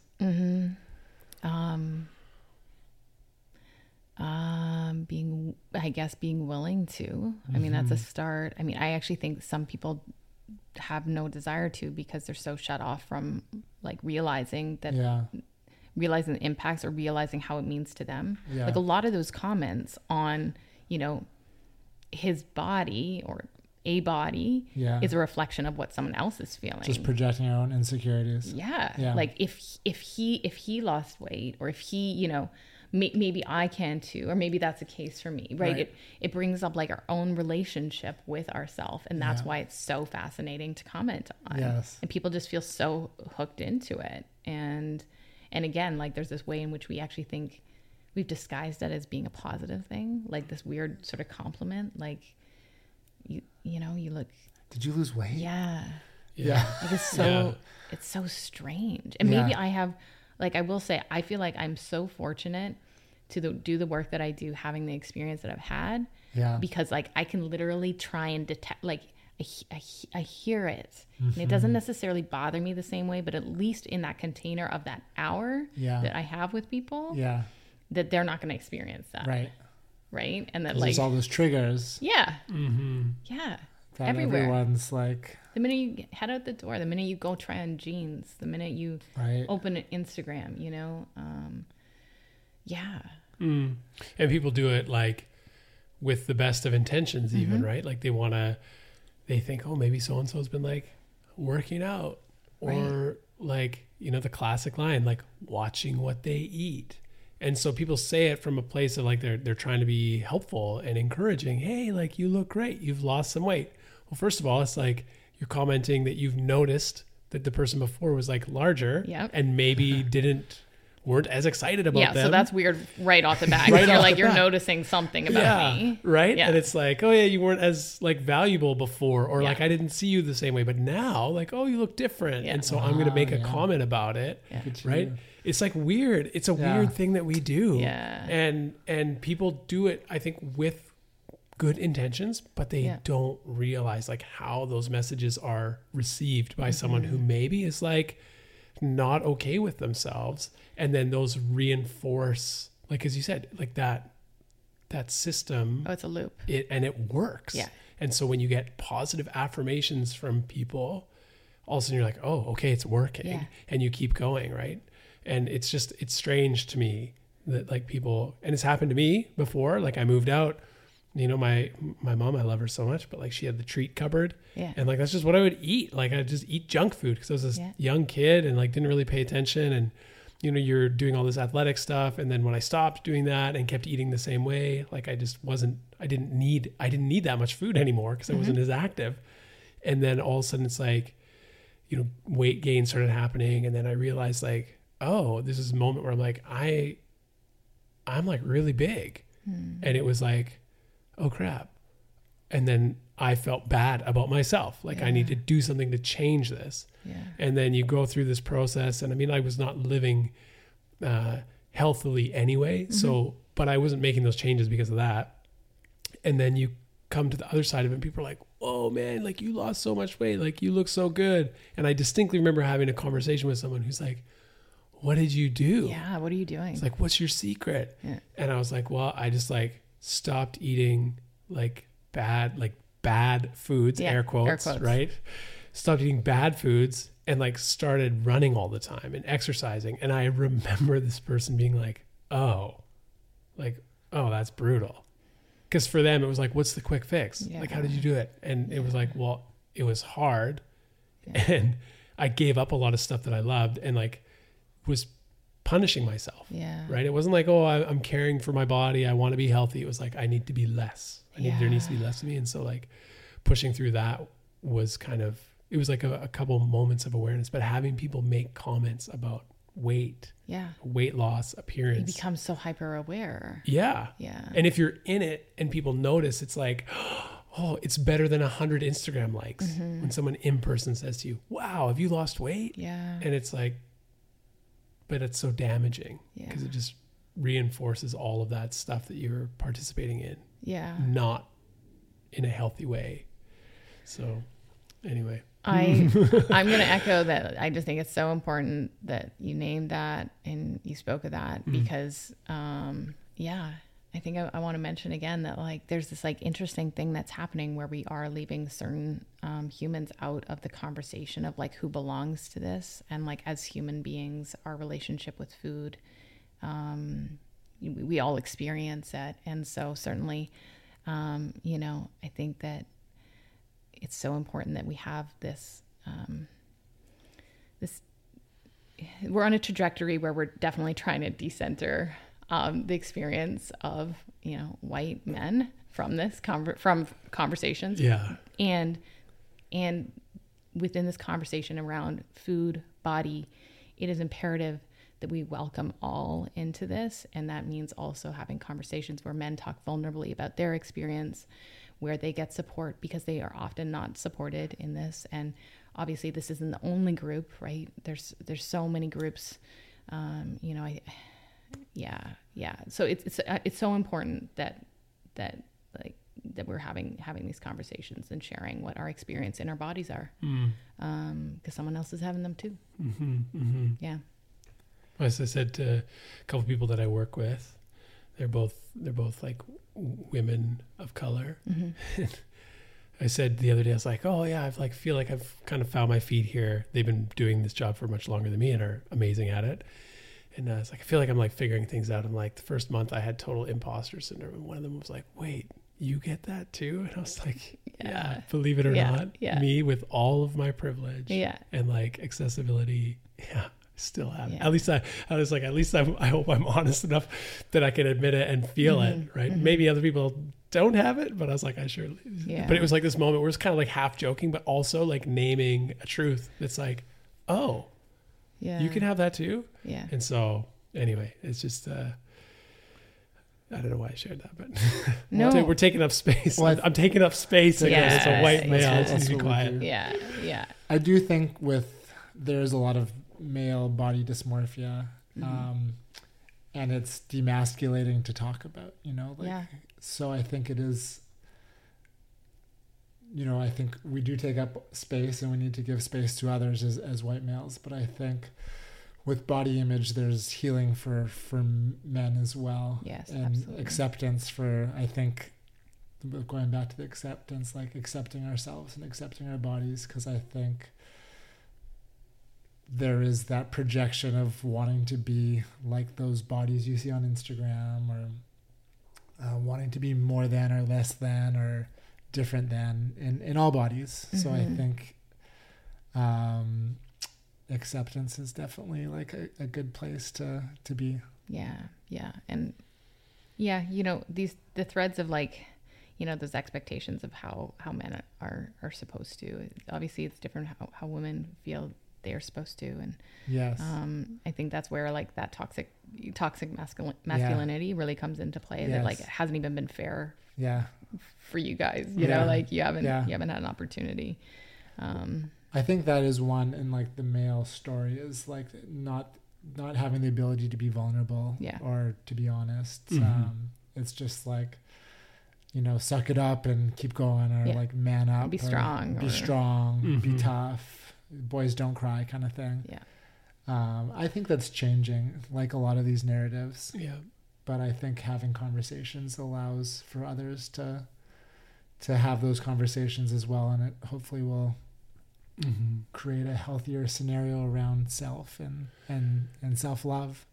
Well, and I think if we look at it critically, like the culture of toxic masculinity has created a culture where disordered eating is the norm. I am jumping in there. Yes. Yeah. Exactly. That's the thing. Mm-hmm. Because without that, like, so much of it is male driven by what is deemed as desirable or good or appropriate. And it's not new, because all you have to do is look at a history textbook or some old art, and you see that what men valued as beautiful or attractive is very different 500 years ago, 200 years ago, 150 years ago, 70 years ago than it is now. And I think we often forget that it is so unfair that the target is always changing, and nobody names that, right? You look at Rembrandt's and these different depictions of beauty, and young women and men today would look at those and go, if I looked like that, I would not value myself. And yet that was the picture of beauty not that long ago. Well, we've extracted what beauty really is, right? Like I think, like, it's such a shame that, like, now when we hear the word beauty, we have it an association of what that looks like when it's very different, and perhaps even a feeling like when you're talking about those paintings, right? Like, beauty is actually so important in our world, and we've sort of lost the plot there. Yeah, we've totally minimized it. Yeah. Because when I think of beauty, going back to trees and nature, you know, I'll be on a hike or a run or something, and I'll be like, wow, this nature is beautiful. Yeah. And it'll actually connect me to the nature. Yeah. Instead of, like, I feel like that's like a healthier relationship with beauty than being like, that person's beautiful. I want that. I want to be like that. I want to have that. I want to, you know, a space of wanting versus appreciating. Yeah. And, or connection you know, if I appreciate the beauty in nature, I'm going to be more likely to care about nature, protect it, be active in, you know, having that as a value standpoint and wanting there to be trees for more people. Like, it's kind of like a positive trail versus, like, if I'm like, Kate's a beautiful person, maybe I'm like, where'd you get that shirt? Where'd you get those shoes? Instead of being like, wow, Kate's doing all these amazing things. Yeah. How can I support that? How can I, like, you know, be a part of facilitating to make sure there's more Kates in the world, you know? Yeah.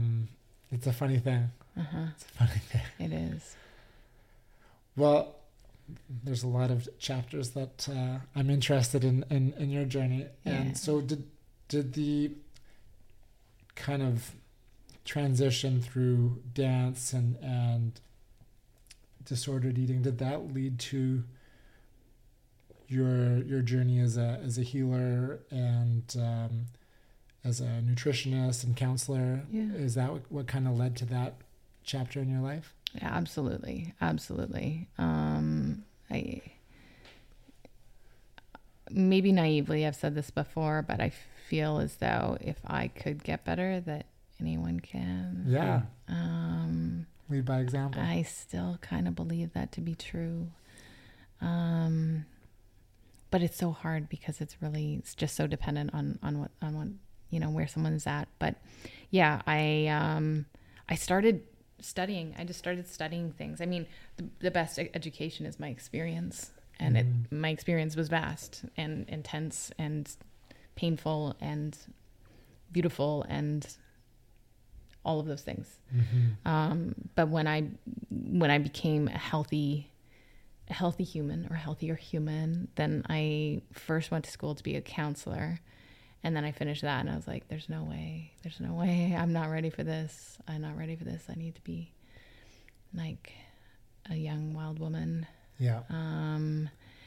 And in some ways I still feel that.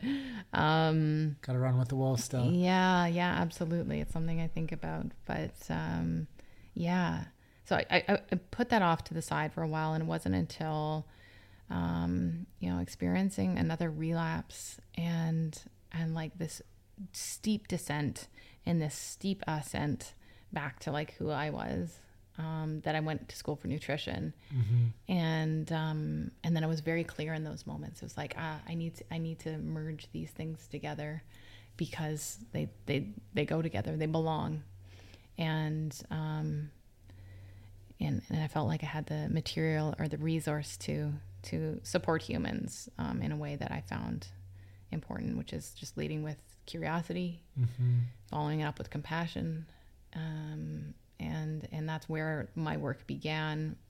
What shifted over the years is that I think that, I just keep wanting to ask questions of how I can help people more. And that's made me more interested in other modalities. And that's where breath work, that's where embodiment, that's where energy stuff, I'm just going to label it stuff, comes into play because, maybe, I think we kind of touched on it a little bit, but we can only talk our way out of it so much as we can feel it. And that was the one thing that I kept noticing in some clients and in honesty myself was like, I can cognitively process a lot of stuff, and I have. And being in this feeling body is actually where the most expansion has happened, where the most healing has happened.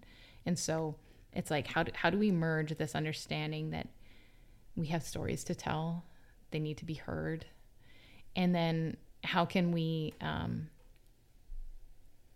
how can we bring that all back into this bodily experience of sensations, of feelings, of emotions, and access some healing there too. So,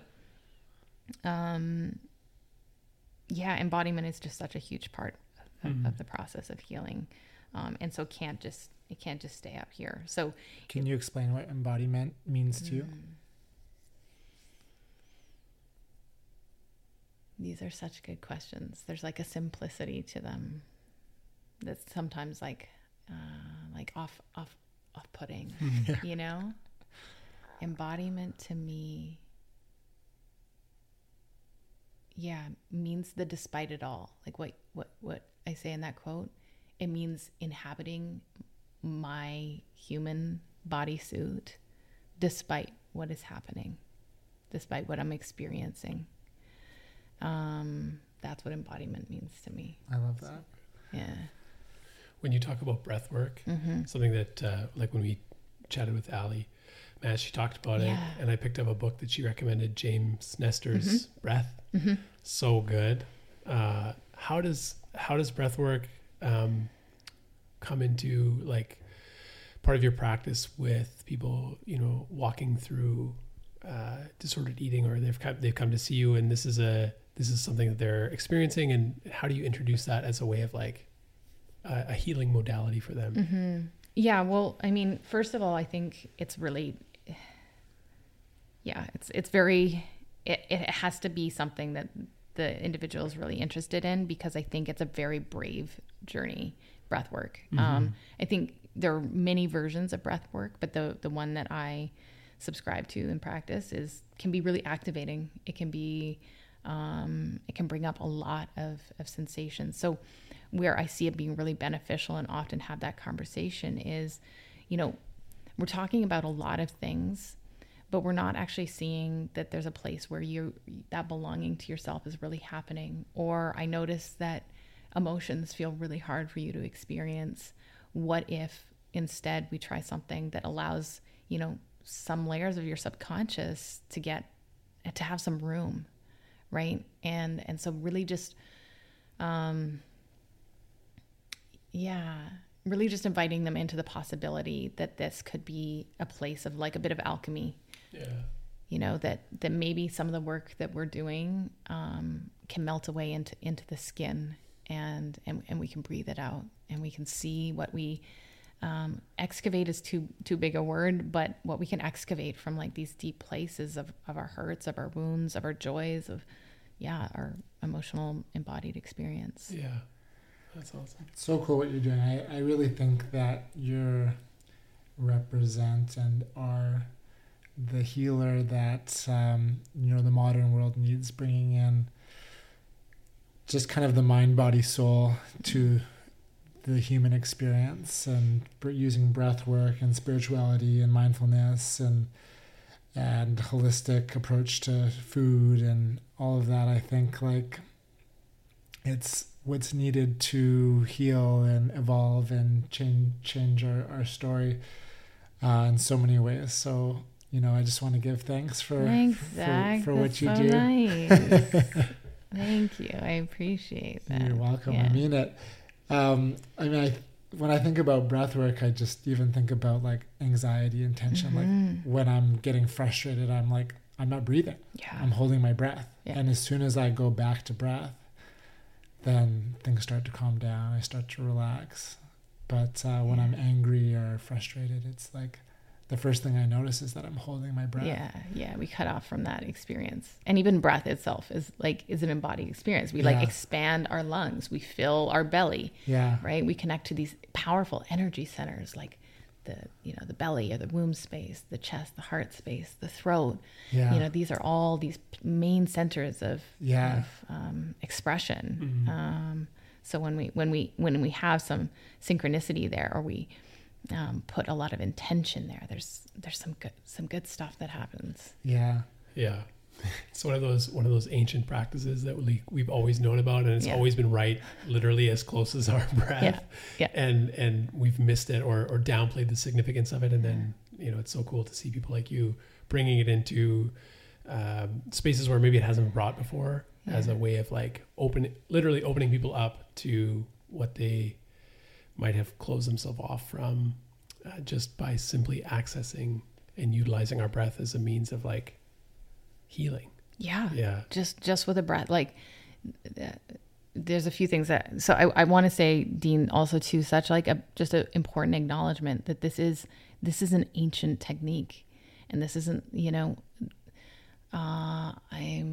I'm so grateful to be able to practice it through the lens of, the layers of my work. And there's so many others that are practicing this, and of ancestral traditions, right? Like, it's a privilege to be able to work with that kind of medicine, right? And it's just so important to name, right? Because I think in the field of wellness spaces, there are so many people, white women, taking over, like that this is something, that's theirs, right? Yeah. And it's not at all.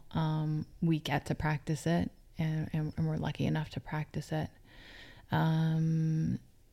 But it goes so far back, and there's like the simplicity of just the breath being able to do so much, I just think is incredibly empowering.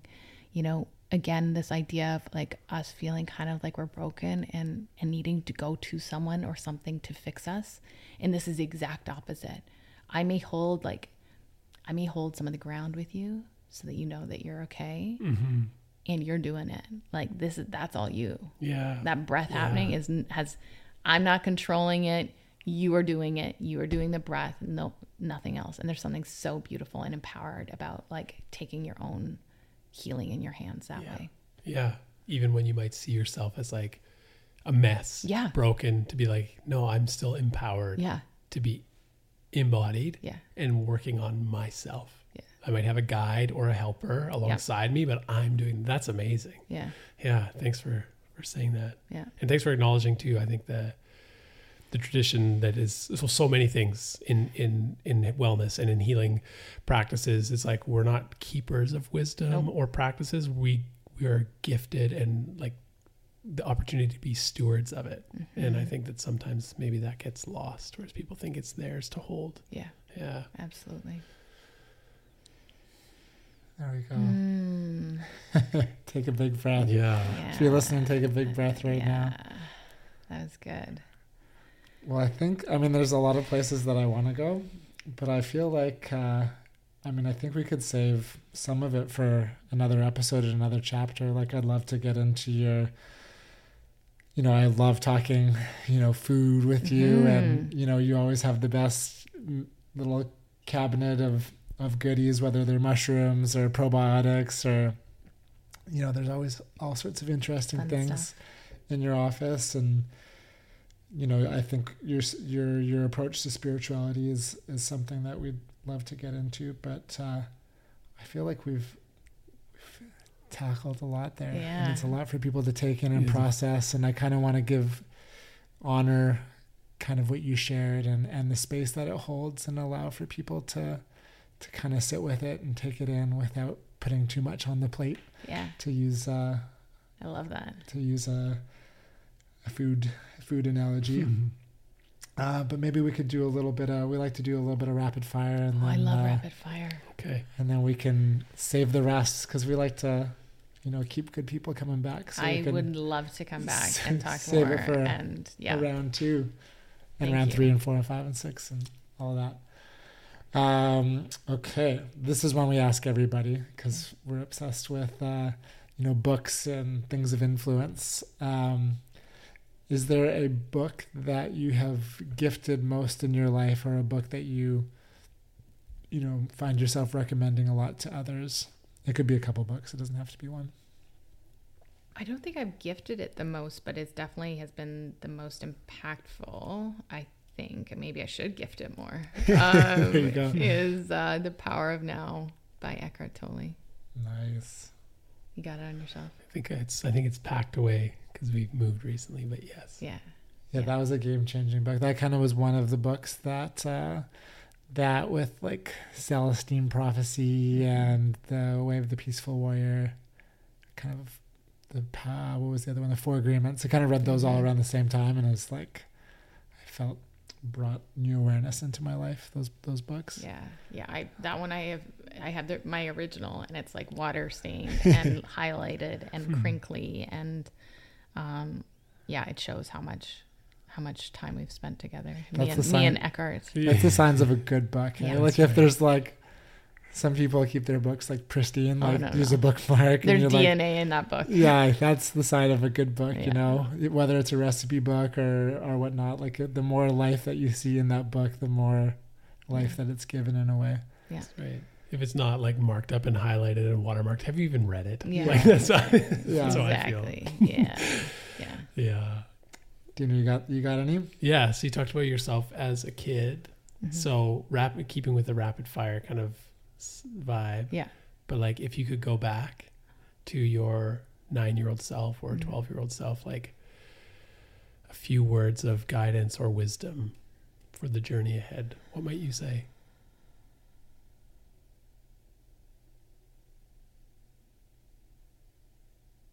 Oh, this is where like it's meant to be rapid, but like it doesn't have to be. Part of me was like, nothing. I don't know that I would say. I don't. There was a part of me that was like, don't be scared. And I'm like, no, you have every right to be scared. Mm-hmm. I don't. I'd say I love you. Yeah, that's so good. Yeah, I'd say I love you. Yeah. So funny, because I have my next question for rapid hot fire. I have it like written right here. What does love mean to you? Our rapid fire questions are deep. They're deep. Sorry, guys.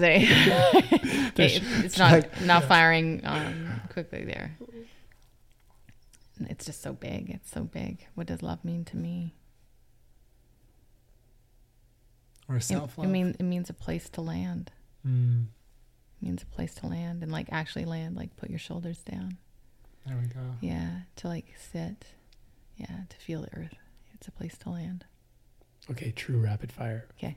Once all the restrictions are lifted and everything's quote unquote back to normal, what's the first place you go? Hawaii. Yeah. He's a Hawaii guy too. You guys gotta go ride those waves together. Yeah. It's magic. It really is. It's such a sacred place. Yeah. Which fruit or food do you think of when you think of Hawaii? Mangoes. Yeah. From Mana Foods. Ooh. When I went to Hawaii like 3 years ago, you had the best guide. Like I remember like the coconut yogurt that you recommended. It was like life changing. That company is no longer. Oh no. Yeah. But yeah, we got Yogo Foods here now, which is which is good. But that was like Vancouver's version. Yeah. Yeah. You had a great, if you're thinking about going to Hawaii, I think it lives on your website. Yeah, somewhere. I think I have like a Maui guide. I pretty much followed it the whole time I was there. I'm so checked off glad. all the boxes. I love that. And it was like everything you recommended was like a 10. So, okay, I've got a fun one for you. This is Gian Pavlico's question. Oh, yeah. Is this like throughout all of the episodes that Gian submits? So we had Gian on recently, and he asked us a question. Okay. So I'm repurposing it. Okay. I like that. That's a wise man. Yeah, I love Gian. Yeah. So he asked if you could go for dinner with anybody that is living. Okay. Who would you go for? There's a second part of this question. So first part, if you can go for dinner with anybody, have a couple hours of their time to share conversation, food, company, all that, who would you go for dinner with? Anyone. I feel like there's a trick question in this, but like. Well, it's Jan, so yeah. Yeah. I mean, all my husband. Like I couldn't spend enough time with my husband. So. Okay. Yeah. And now, if you were to give that experience to somebody else, you can't make it. Something came up. You know, you gotta be in Hawaii for some reason, and you can no longer make that dinner. Yeah. You're like, sorry, husband, I can't be there. Yeah. Who would you give that experience to? So I'm giving them the experience or the opportunity to have dinner with my husband. The opportunity to have dinner with your husband. I love that you answered your husband. It kind of changes it a little bit. But who would benefit from? Like I can't think of anyone else because honestly, like there's just too much love there. Oh, I love that. It has to be him. So you're canceling that Hawaii trip? Yeah. Sorry, Hawaii. Yeah. I mean, then I would consider like his dreams. Then I would consider like who he'd want to have dinner with. Yeah. Oh, that's good. It's like Inception right there. Yes. Yeah. Okay, so who would your husband want to have dinner with other than you, of course? An astronaut. An astronaut. Really? Yeah. Oh, that's cool. Yeah. Cool. Be something about space. Cool. Yep. I love it. Very cool. I love it. Now I want to hear. I'll have to go back and have a listen to Gian's episode if it isn't out yet. Yeah, it comes out next week. Okay. Whenever. Yeah. I don't. Time doesn't exist. In yeah. the podcast Yeah. Totally. Coming out soon. It's in the etheric world. Yes. Okay. Is there a documentary or Oh, movie that has inspired you in a way that you think others should be checking it out? Oh, actually, nothing is coming up off the top of my head. I feel like we're inundated with information, and there's so many that are incredible that, no, there actually isn't. Cool. I like it. Yeah. There's no... Keep it simple. Yeah. We've been talking a lot about food and maintaining like a healthy kind of understanding and relationship. So go to weekend breakfast. What's your favorite thing to make or to eat? Yeah. Well, I would say waffles. I love a good waffle. Yeah, I would say waffles. I mean, that just like screams weekend. Yeah. Yeah. I mean, it should happen during the week, but that's, I have such a funny relationship with breakfast. Maybe you can analyze me here.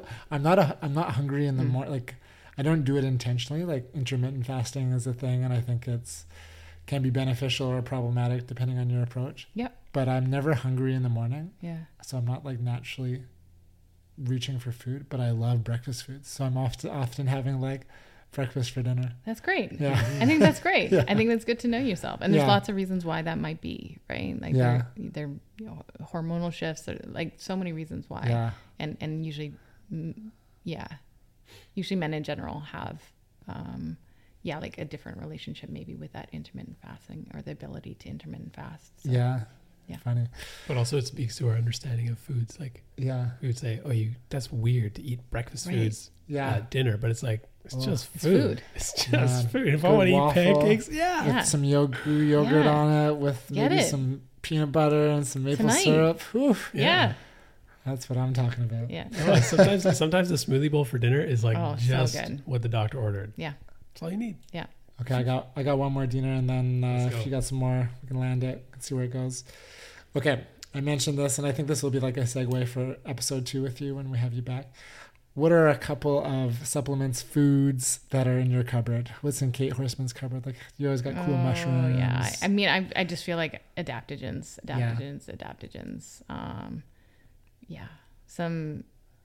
I've been playing around with Mucuna a little bit. Yeah. For like motivation and just like feeling like, during the fall, like just like a bit low, like get up and go. And also flower essences and like adding those to my drinks. I mean, I always am creating something in the morning that's kind of weird. Yeah. And I love it. You're a real alchemist. Yeah. And I think it's kind of fun to, play with those energies and feel, creative and in making food. And I think that's another way of belonging to food differently, is like feeling like you're invested in it. What are some go-to adaptogens for yourself? I mean, big into mushrooms. Recently, actually, reishi has been like a big one. I mean, I always chaga, ashwagandha. I love the way ashwagandha. So there's some foods that just like sound so inviting. Oh yeah, ashwagandha. It's just like the most beautiful word, ashwagandha. It really is. Yeah. Yeah. It is a beautiful I think it means something to do with a horse. Like a horse's tail. Yeah. Yeah, I think that was I did a thing on adaptogens, and it was a horse's tail is definitely sounding familiar. So something to do with horse, but beautiful. It's got a lot of Hawaiian words too. Like they've got that like flow that just like sounds so beautiful and inviting. Okay, I said it was just one question, but this is kind of evolving from your answers. For those that don't know, what is an adaptogen? It's a nutrient that helps to modulate stress in the body. So if you're feeling too low, helps lift you up. Feeling too hyped, helps neutralize you. So powerful plants. Yeah. So cool that food and medicine can kind of give you what you need in that sort of way. They're so ancient, going back like, oh my gosh, people have been using these plants for forever. Forever. Really, truly. Yeah. Dinner. So good. Okay, our last of the rapid fire / not so rapid fire questions. We end our pod with this question for every guest. So we obviously, with intention, named our podcast A Little More Good, knowing that that's what we want to create and do and see in the world. But we want to know, Kate Horsman, what does a little more good mean to you? I think a little more good.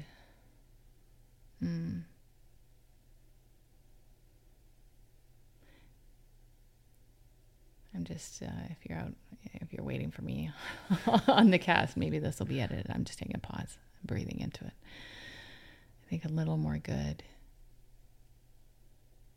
is belonging to our hearts a little bit more. Wonderful. Yeah. I love that. Well, thank you, Kate. I mean, I said it before, but I'll say it again. I think you are the healer that the world needs.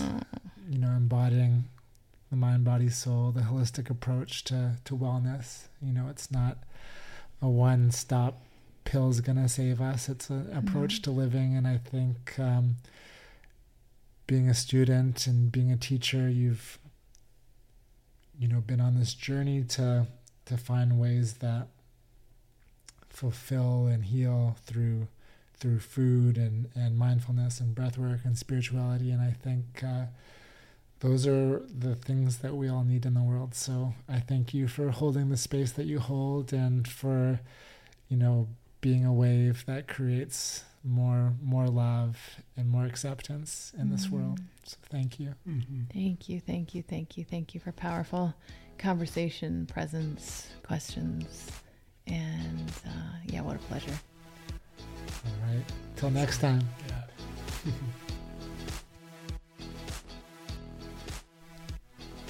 Here we go. Yes. Wow. Kate Horsman. So good. So good. She's just like one of those people you want to be around, hey? Yeah. Yeah. Like, calming, thoughtful, intentional, intuitive, like all of those things, and just really, really insightful. Yeah. Yeah. Appreciated that conversation very much. I really kind of one of my takeaways was how intentional she was. Like you mentioned before, the pauses before answering. And I think so often we just like kind of race to the first thing that comes to our, reptilian brain that we got here. Yeah. But she would like sit with the question and kind of wait till, she felt that she kind of came to terms with the question. Yeah. It was cool. Yeah, definitely. And I really, really loved what she said about like acceptance. I think that's something that really stuck with me. And so, and I know it's something that I'll be working on, is like, we always strive to be better, right? That's something that we've talked about. That's something that we're kind of innately drawn to, is like that growth mindset and challenging ourselves, whether it be through activity or learning or stuff, we can whatever achieve, but simply the work of like acceptance and that here I am kind of like moment. It was just kind of, that hit me. Oh yeah. Yeah. That was profound. Yeah. Kate. Oof. Where can we find her if we want to continue our Kate journey? Yeah. So maybe you're someone who is like, she's speaking my language, or I need to connect with her. Obviously I mentioned in the episode on Instagram, you can find her at Kate Horsman, Horsman Health. So at Kate Horsman Health, you can check her out there on Instagram. Of course, her website is katehorsman.com, Kate, and then Horsman, Horsman.com. And there you can see more about her, about the services she offers, even online offerings, her blog. And of course, there's some like, you can contact her. So yeah, if you're someone who's interested in learning the strategies of self-acceptance, moving into, learning to love ourselves and grow.